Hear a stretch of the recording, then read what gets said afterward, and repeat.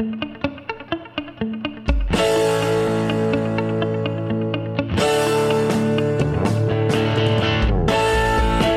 to Your Lot and Parcel podcast with your host, Benjamin Diaz, designed strictly for you, the consumer. You will find that this platform has your best interests at heart.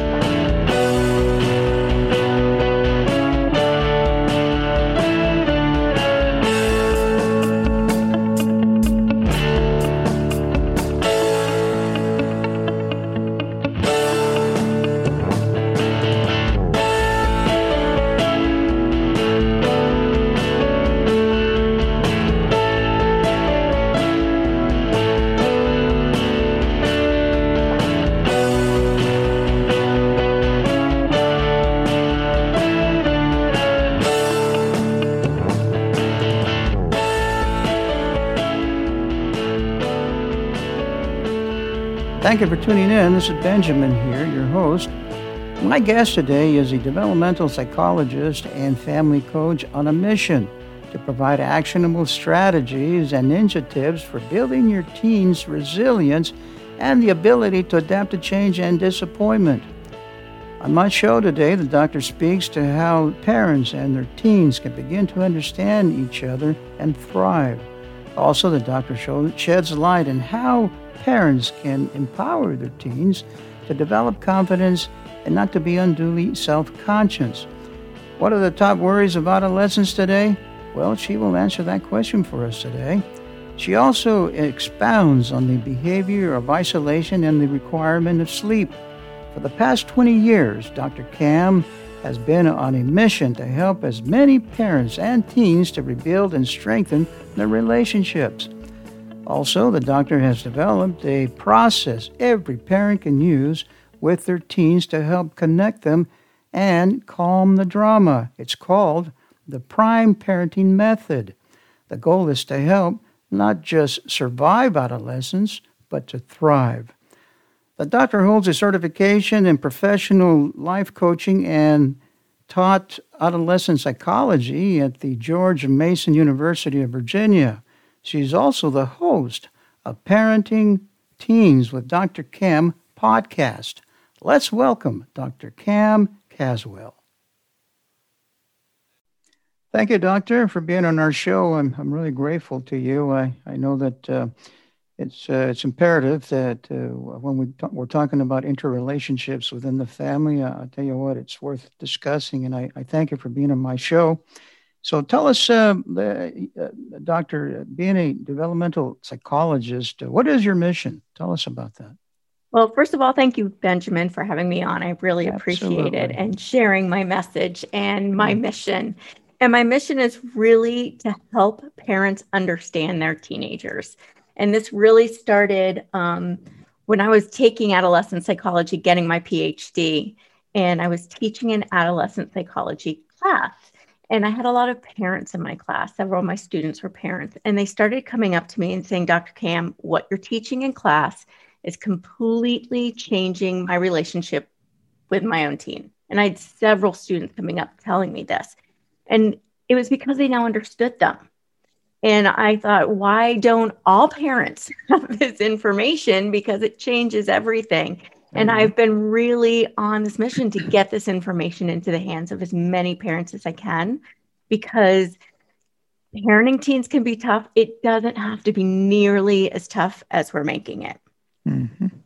Very good, because I know I've raised three, and I don't have any more teenagers at home. The youngest is 25, but and they're all different, their personality individually and so forth, their needs, character and so forth. So how can parents and teenagers begin to mutually understand each other, Doctor? So one of the ways is for parents to really understand that the way the teen brain works, how teens interact and perceive the world, is very different than it was when they were younger. And it's very different than we do as an adult. And I think so much of the conflict that can happen between parents and teens is all due to misunderstanding. Parents, we get I'm a mom of a teen too, so I live this every single day. We get frustrated because the behaviors that we see our teens do, To us, we read it as defiance, disrespect, being difficult, laziness, being secretive, like all these things, being lazy, these things that we kind of push our buttons and we don't like, and we don't want to feel that way. We don't want to accept that behavior. And so we get upset.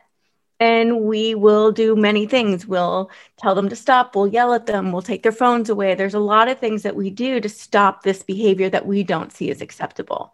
What I'm trying to explain to parents is that the behavior we see and are perceiving as disrespectful and lazy are actually our teens' way of best dealing with what's going on with them. And so they've got certain tasks that they need to accomplish. And if you think about it, why does every parent almost have the same sorts of problems with their teens and have been for years and years? It's not because teens are broken. It's because teens have certain things that they need to accomplish, and their brain is wired to do these tasks. And adults just we misunderstand it, and we don't work with them. We work against them. And so understanding that these behaviors of defiance and disrespect, they're our teens' attempt to create and regain some control and to create some independence and separation for us, which they need to do in order to become self-reliant adults, right? We're trying to get them to be able to go out into the world and function on their own. And so when we want them to be obedient and just do what we say, well, we're not teaching them how to do that.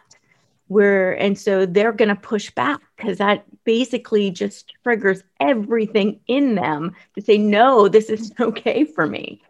And they don't know how to do this in a way that feels respectful to us. So we need to teach them how to do that. And we also need to respect and appreciate and understand that they need to be able to develop these skills and to give them the space to do it. I know, thinking about the subject matter here, of course, you can't help but to think retrospectively. When I was growing up, it was so different. The environment is so different from today. I was fortunate in a lot of ways. My dad, he always made sure we were busy. I'm a second generation. He was his family from northern Italy, and I guess that explains why he got into the vineyard and wine business here in the area. So he'd always have us out there mending whatever needed to be mending and teaching us this and that. We're just too busy to think otherwise, and there's a work ethic. It was what he taught us, and I think it's very important for parents and children to interact that way. So would you say this is a physiological or psychological or both that we're having to deal with? I mean, it's both. I mean, part of it is it's physical. It's brain. I mean, now we know in the past 10 plus years, we've have neuroscience. So we've been able to actually explore and look at the teen brain and how it's developing. And so there's a lot of insight that has come from that. And what they've discovered is that the adolescent brain goes through a growth spurt. The only other time in a human's life that it goes through a growth spurt like this is when we're infants and we're learning to walk and we're learning to talk and we're learning to understand the world. During adolescence, our brain goes through an equally massive growth spurt, but now it's growing in density and it's creating connections, and we're learning to problem solve. We're learning to regulate emotions. We're learning to understand social cues and skills. We're learning all of these things that parents tend to get upset with their teens when they're not good at it. And I like to liken this to getting upset with our infants when they're learning to walk and falling over. We don't get upset because they're learning how. We help them back up. We coax them. We teach them new strategies. We get excited and celebrate little wins. They get one step.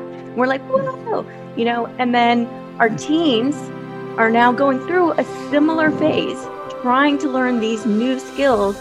And we just ride them when they don't do it perfectly the first time.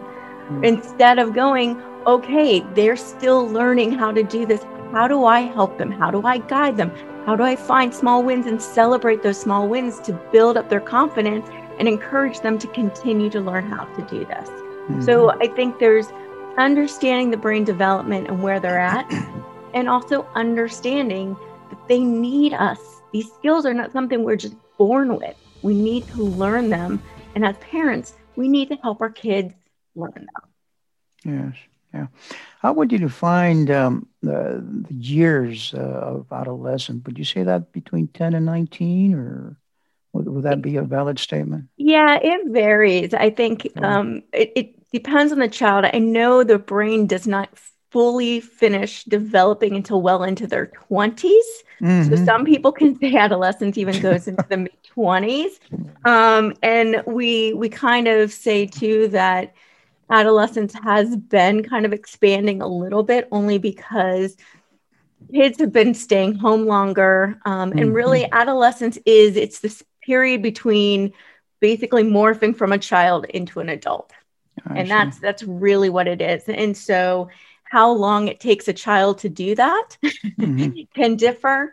I mean, obviously, like you were saying, generations ago, when our parents were younger and stuff, we kind of pushed them into adulthood very quickly, even though their brain wasn't fully developed. They did have the responsibilities. And now I think we prolong that a little bit, both for the betterment and for the detriment of our kids, where we give them that longer time to grow into an adult. So how can we as parents empower our teens to be a little more confident, not so unduly self-conscious, Doctor? I love that question. One of the biggest things I encourage parents to do, which is probably one of the hardest things for parents to do, is enable our kids to own things and to fail. And so what happens is, and what we see a lot now is, as parents, we don't want to see our kids hurt. We don't want to see our kids fail. We want to make sure that everything is set up for them to be successful in life. Yes. But what happens is we go and we fix it for them. And we go in and we protect them from things happening. Yeah. And then they don't develop the skills, nor the confidence, nor the experience of being able to do it on their own. And now we see, talk to people that are working with millennials and now Gen Z, and you'll just get this big eye roll like, oh my God, what's wrong with this generation? Well, I can tell you what's wrong with this generation. They never had to do it on their own. Yes. We're always being saved. And now they go into the workforce and they're expected to figure things out. And they don't have the experience to do it. They haven't developed the skills to do it. And they're terrified because they're afraid of failing, because their parents always gave them the message that it's not okay to fail. So I'm going to jump in and make sure you don't fail. So now they're kind of paralyzed, and that's why they need constant feedback, because they need to know they're making sure they're going on the right track, and they need tons of guidance because they don't know how to do it themselves. What is interesting, though, is when you explain what needs to be done, when you get their buy-in and they have a purpose and they see what the mission is, and they are allowed and know that they've got the freedom to experiment and do it the way that comes naturally to them. They're some of the most passionate, enthusiastic, amazing people out there. So it's really, again, it's misunderstanding, and it's being able to give them the grace to learn before we get upset. Yeah, very good. So failure, really, it's a learning process all unto itself. Yeah, it's really important. I mean, if you think about it, nobody does anything perfectly, or even no one does anything perfectly in general, but no one does anything really well. It takes a lot of practice. Yes. So we need to enable our kids, our teenagers, to practice making good choices. They're not going to do it well. We need to help them practice, managing their emotions. They're not going to do it well. So these are the things that we need to give them, that freedom to fail and to learn and to help them back up. I like that. Oh yeah, I like that very much. And but then you see some behavioral things going on. When they're, because I know they're in between being a child and being an adult, and it's rather tumultuous, and so sometimes you think, well, why do they require lots of sleep, doctor, and also what's behind the behavior of isolation? Can you Yeah. So the sleep, one thing with the sleep is teens do need more because they are going through this huge brain growth spurt. I mean, that takes a ton of energy. And they are literally a different person every day because they're growing so fast. Plus, there's a lot of stress. If you think about it, first of all, I don't know anybody that would want to go relive their adolescence. I mean, it's so much pressure. There's so much pressure. And so that's exhausting. And staying motivated requires energy, and staying motivated for things you don't want to do, like online school and things like that, that requires a lot. The other thing to realize is we perceive teens as needing a lot more sleep because their circadian rhythms, their sleep schedules are very different from ours. So we see teens that sleep until noon or 1 o'clock as being lazy, requiring too much sleep, whatever it is. But they don't naturally go to sleep until like 2 or 3 in the morning. And so we're trying to push them into what is naturally our sleep schedules. It's not theirs. And so we'll tell them go to bed, but most of the time they can't fall asleep until much later, and then they sleep it. So they're getting the right amount of sleep. And I always tell parents, it's not about when they sleep, it's about how much sleep they're getting. My goodness. Yeah. In terms of, go ahead. No, you go ahead. Go ahead. No, it's just you had asked about isolation too. Yes, I did. So the isolation, I think kids will isolate themselves from their parents a lot. And there's 2 real reasons for that. One is they are trying to establish themselves as separate from their family. I mean, now is the time it's autonomy, independence, self-reliance, competence, all of these things. They need to know that they're separate and can do it on their own, which is also one of the reasons why they disagree with every single thing you say, right? No matter what you say red, they say blue. You say up, they say down, right? This is wired in their brain. They're going to do it. Just let them do it and be like, oh, that's interesting. Why do you say down? Why do you say blue? I'd love to hear that. Not mean, just understanding that that's what they need to do. So a lot of times kids will isolate themselves because they don't always feel like they have that freedom and space. And so they need to put physical distance between them. A lot of times, and, I work with teens every day. And so I talk to their perceptions.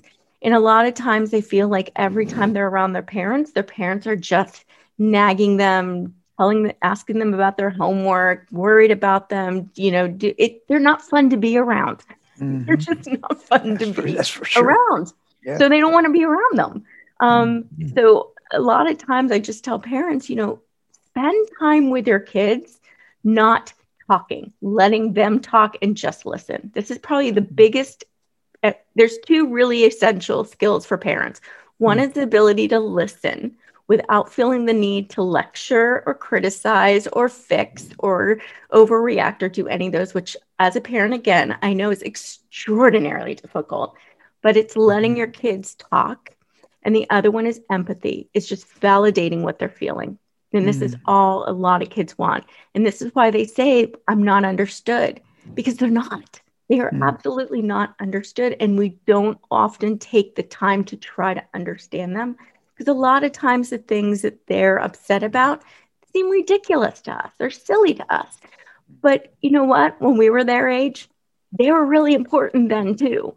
And so realizing that what's important to them is important to them. And so to validate that and allow it to be important to them. And once we do that, they will start coming out of their rooms. Because here's another secret, Benjamin.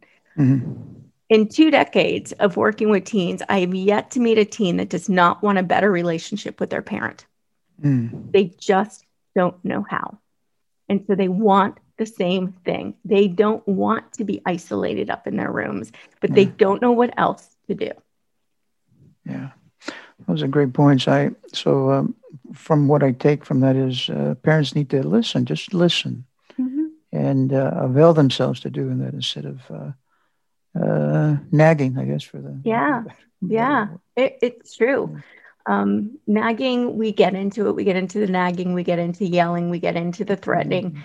They don't work long term. They may work very, very short term, but they actually will make the next time harder for us. Yeah. Yes. So I always encourage parents to use other skills and other tech strategies than those. Mm-hmm. Those are practical, very practical strategies to use. But what are the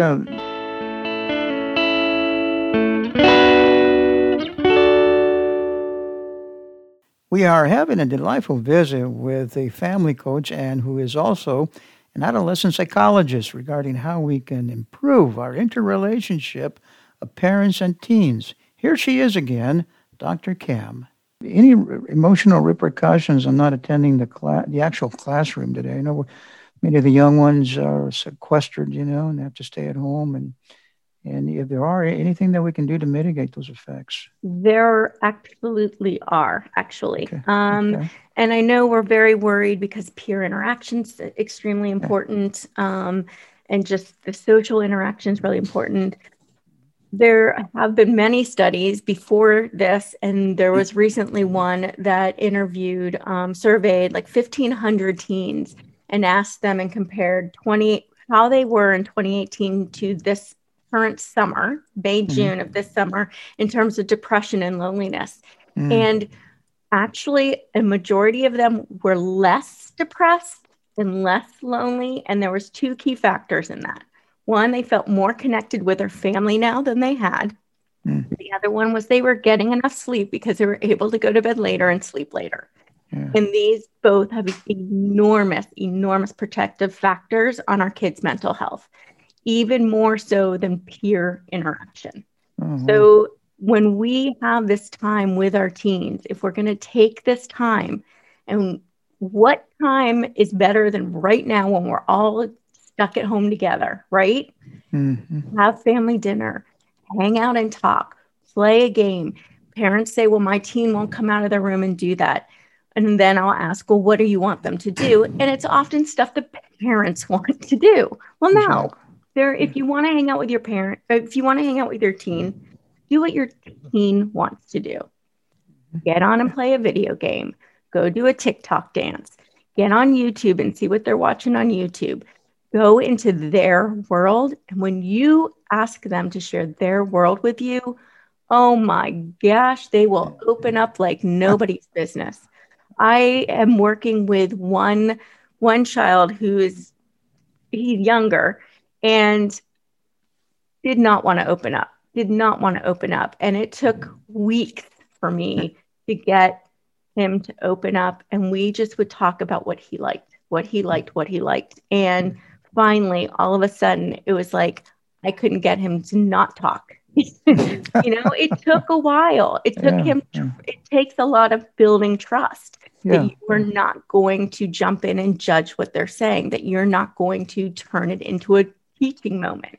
It takes a long time to build that trust up. But once you do, they want to open up. They want to talk to you. I can see that trust. I can see where that's important. Otherwise, they'll just clam up. They will. They're protecting themselves. Why? Who wouldn't? If you knew you were going to say something and it was going to come back and bite you in the butt because now you were going to get in trouble, or they were going to fix, or they were going to overact, I wouldn't tell somebody anything either, right? That's right. Yeah, you and me both. I tell you what. Even as us as adults, we kind of pick and choose who's going to be our confidant. Yeah. Yeah. And, one thing I, like in it too is if you have a really bad boss that doesn't treat you well, you quit your job. If you go to a hairdresser that messes up your hair, or a doctor that comes in and says, I don't know what you're doing, you change. Kids don't have that ability to change their parent. So if we're not putting full focus on being the best we can be, our teens, we're not giving our teens the best that we can. And our teens don't have a choice. So I just really want to encourage parents to keep focusing on being the best you can be, not beating yourself up for what you've done at all, but continuously being the best you can be. Yeah, I like that. Of course, there's no perfect parent, and by the same token, there's no perfect teenager. So it's just a matter of knowing each other, getting to know, and I like that very much. What are some of the top worries that teenagers have today, and of course, at what point would we determine whether they need professional help, Doctor? Yeah. So the biggest thing that almost every single teen has come to me on is grades, not because they care, because their parents care. And they think that their parents care more about their grades than they do about them. And that stresses them out. And they react in two different ways. They either get extraordinarily obsessed with their grades and anxious about their grades and continuously focused about their grades because they've put so much self-worth are wrapped up in their grades and their ability to succeed that they're afraid to fail, that they will lose their parents' acceptance. The other side of it is they just give up 100% and they say, what's the point? Because if I don't, no matter what I do, it's not good enough. So why even bother trying? And this is without a doubt the most common thing I hear across the board. And it's this need to succeed, and it's this desperate need for acceptance and approval, and this feeling that nothing they do will be enough, which then completely crushes your self-worth, because if your parents don't accept you for who you are, who's going to? And parents, I know, are not doing this to make their kids feel bad. They're doing it because they want to set their kids up for success. And to us, it's always been better grades equals better college equals better job equals better life. Well, the problem is we're sacrificing their life right now for some future that we don't even know what it is. And that is crushing to me, because I see kids who are, teenagers already despondent about their future because it's already laid out for them and they don't like it. It's not what they want. It's what they've been told they need to do. And then we want to try to motivate them to do well in school when they don't like what they're learning in school. It's boring for them, and it's leading to a future that they don't even want. So, of course, they're not motivated. Yeah. That's heartbreaking to me. I mean, it really bothers me that they go through those thoughts, that grades define them, It does. It defines, and that's because that's the message they're getting, is that it defines them. Exactly. Yeah. My goodness. So at what point, let's say, what do we need to do what determines whether they need professional help? Let me ask you that.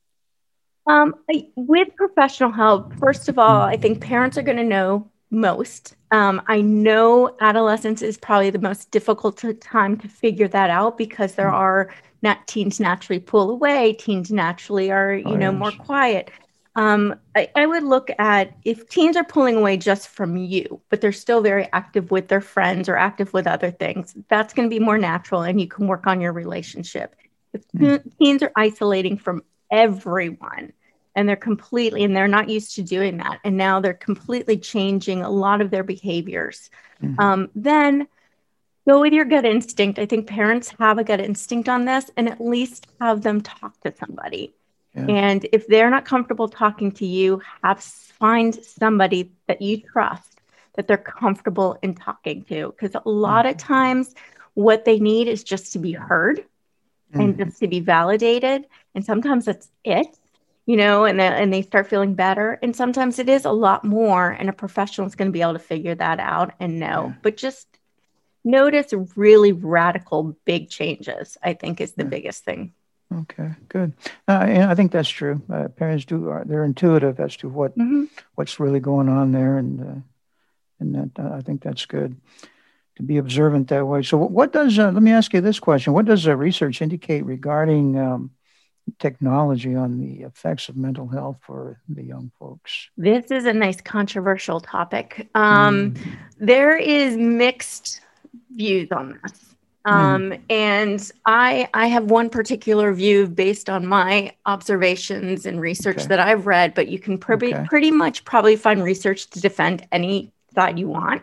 So I'm going to share with you what I believe from experience and from the research that I've read is that, yes, social media can have very negative impact on our kids. It's addictive. There is some very dangerous content out there. And there's definitely, we worry that they're involved with it too much and they forgo other things that they should be doing and being more active. Yes, yes, and yes.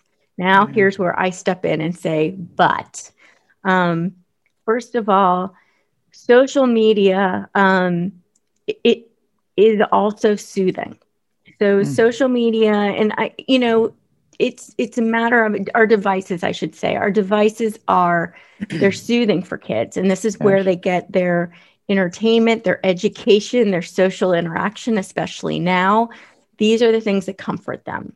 So my focus is twofold. It's not how much time they spend on their devices, it's what they do on their devices. Because scrolling through Instagram and sending me notes and comparing your body, being insecure about your body image is one thing. Correct. But like my daughter, she goes on and she learns about Broadway, what she's obsessed about. She learns how to sing. She's got, she follows the news and the sports and like all this stuff. And she keeps me, informed because I don't have time for all that, I guess. So she's learning a ton on there, and she's engaging with people that have similar interests with her. So I think it's one thing to really think about it from that perspective. The other perspective is I see negative social media use not as the problem, but as the outcome. It's basically because other things in their lives are not in place. And so it's not causing the problems. They're turning to it because they have problems. And I think a lot of times we haven't been able to teach them how to use social media accurately. And so I think we focus so much on restrict. What happens when we do that is it makes it far more desirable. And suddenly they want it more than they would if they could just use it whenever. And they'll find a way. Trust me, they find a way. And now they're doing it and they're sneaking it because they don't know you don't want. So you don't even know what they're doing on there. You can't talk to them about it and you can't teach them about the right way, how to be safe, what type of information you should share, what to do if you see something negative on there, how to discern what is truth and what isn't truth and what are good sites and what they don't have that knowledge. So I'm always encouraging parents to let their kids use it and have them share what they're doing on it.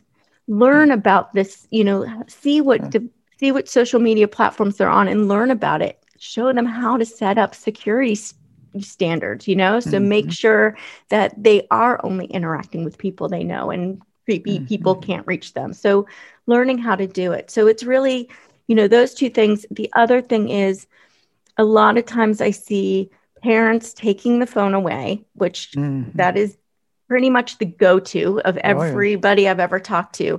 And here's why I've never once taken the phone away from my daughter, because it's not teaching her to anything other than it's taking something away, but it's not actually motivating her or teaching her how to make better decisions. It's leverage as a punishment, but it's not actually teaching her something. It also, a lot of times when we have these conflicts with our kids, that raises their anxiety level, it raises these things. And then we take one thing away that they know that soothes them. So now they're left even more in a state of anxiety without ways to lower that. So I think it's really about changing how we approach things. When we're taking our phone away, that is a reactionary response. That is saying you did something wrong, I'm going to take your phone away. Or if you don't stop, I'm going to threaten you and take your phone away. Rather than saying, we already have discussed, this has been an ongoing concern of mine. I'd like to figure out how we can prevent this from happening. So here's what the expectations are, and here's the consequences of those happening. So when you now have the decision, you either stay within the parameters of what we've discussed, or you go outside of those and you deal with the consequences, whatever those are. And if that is taking the phone away at that point, now the child has made the decision and decided, I'd rather do this and have my phone taken away. But when we just say, oh, we don't like this, I'm taking your phone away, all it does is build distrust. And it just really, and it doesn't teach anything. It's not a long-term solution. Exactly. It only exacerbates the problem. It really does. It really does. Yeah.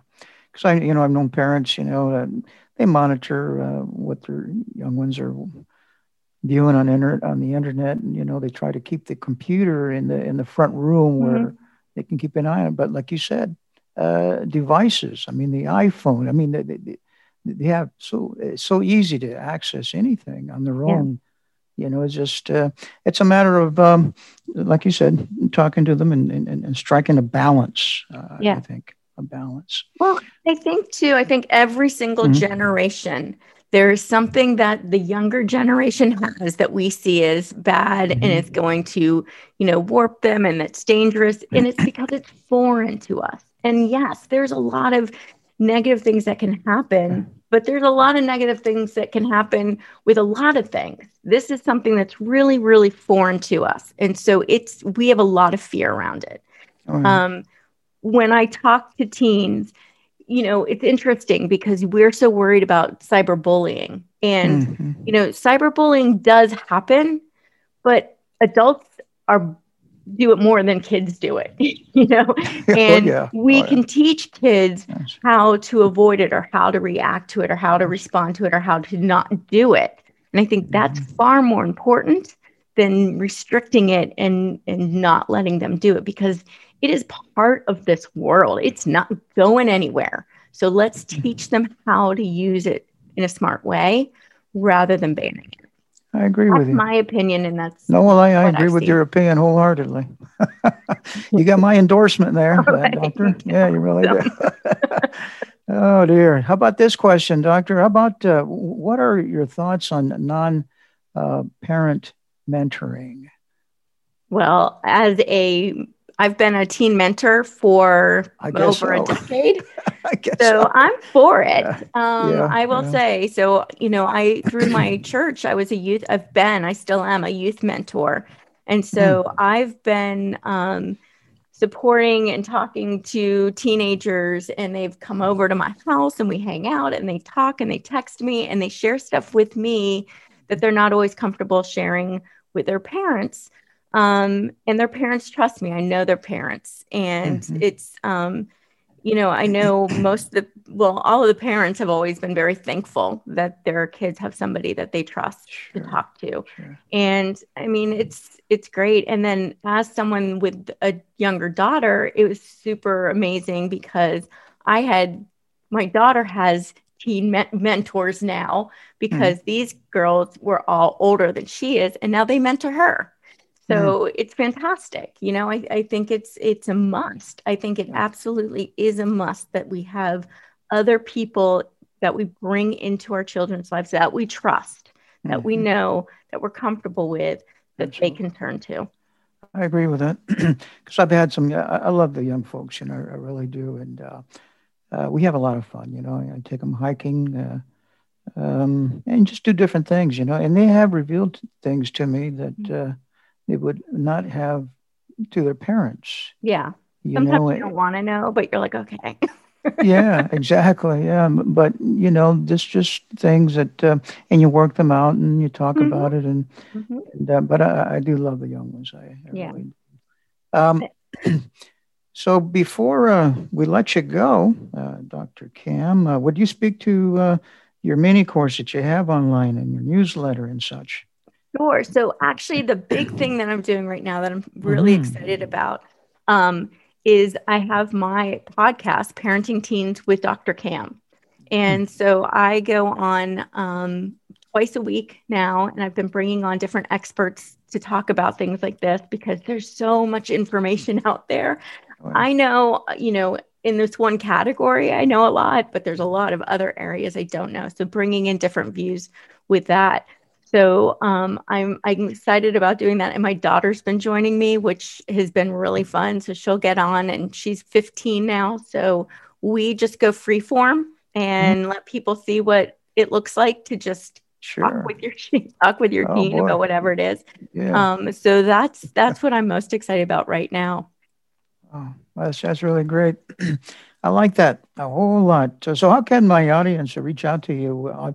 Maybe they need one-on-one consulting and so forth. The best way to find me and find everything that I'm doing is to go to askdrcam.com, and that's askdrcam.com. That's my website. It's got links to my podcast. You can ask me for a free consultation. I'll meet with you and discuss to see if it's a good match. But that's where you find my podcast. That's where you find everything. There you go. Very good. Well, I think it's wonderful what you're doing because, like I said, it's you love your children. It's just a matter sometimes needing a little bit of how to go about improving that relationship. Yeah. So I'm really grateful that you were on the show and spend a few minutes with us, Doctor. And I want you to keep up the good work. Thank you. Thank you so much for inviting me on. I really appreciate it. I've enjoyed this conversation. Likewise. For you listeners, if you have a suggestion or a recommendation of a subject matter you want to discuss, please let me know at yourlotandparcel.com. And now, if you would excuse me.